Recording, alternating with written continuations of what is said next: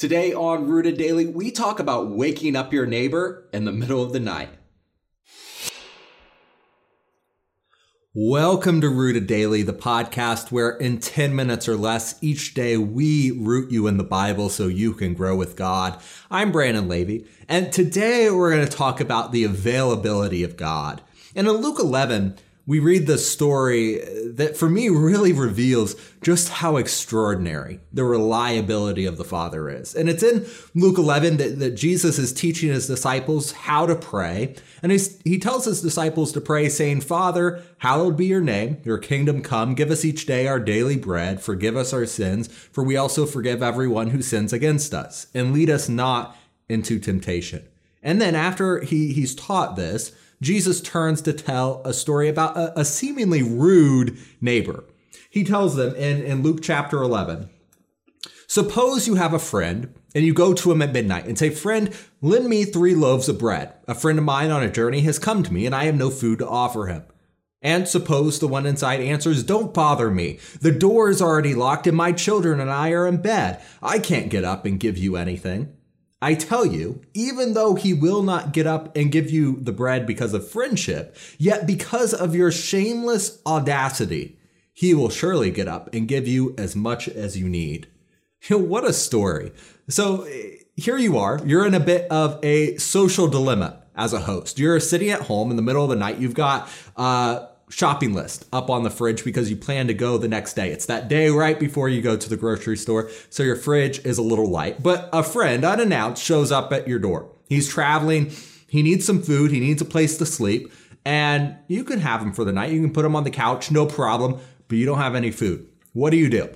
Well, you have 2 options. You can leave him hungry, which would be a serious breach of hospitality, especially at this time when hospitality was more central to the culture.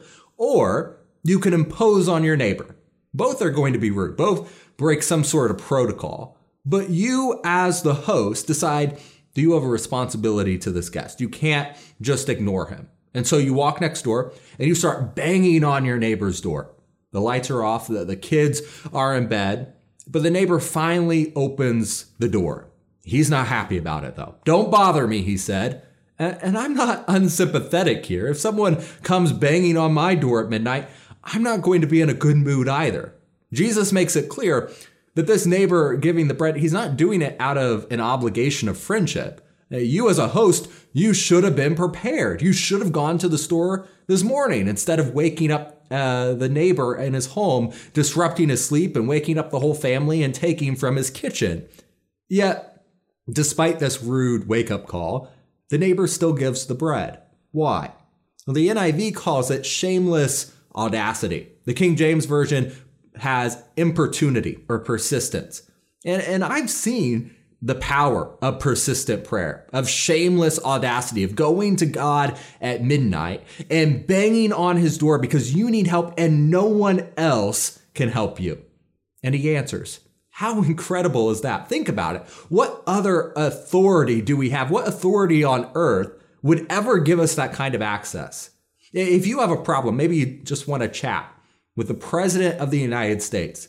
Is that going to be easy? Can you just walk into the Oval Office and demand an audience?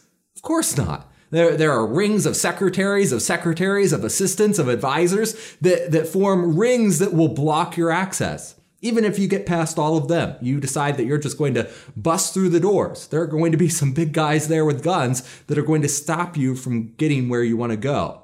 And maybe you don't want to go that far. Maybe you don't want to talk to someone as important as the president. You just want to talk to the bureaucrat that controls your lights. And they have an even more advanced way of avoiding your communication, and that is through automated messages. They put 12 numbers that you have to press between you and the automated voice machine that you can leave a message for them. Yeah, how remarkable is it that there is no answering machine for God? And through his Son, we have direct access to him at all times. In fact, God even urges us to talk to him all the time about everything. Right after the story, Jesus says, "So I say to you, ask and it will be given to you. Seek and you will find. Knock and the door will be opened to you. For everyone who asks receives. The one who seeks finds. And to the one who knocks, the door will be opened."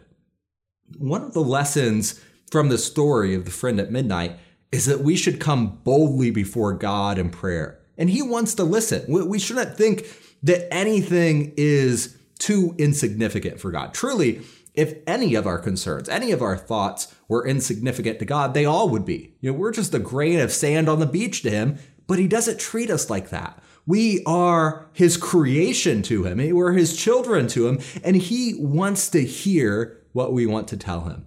Unlike the friend who's probably groggy and annoyed because he'd just been woken up in the middle of the night, our Father is always available and he's always caring.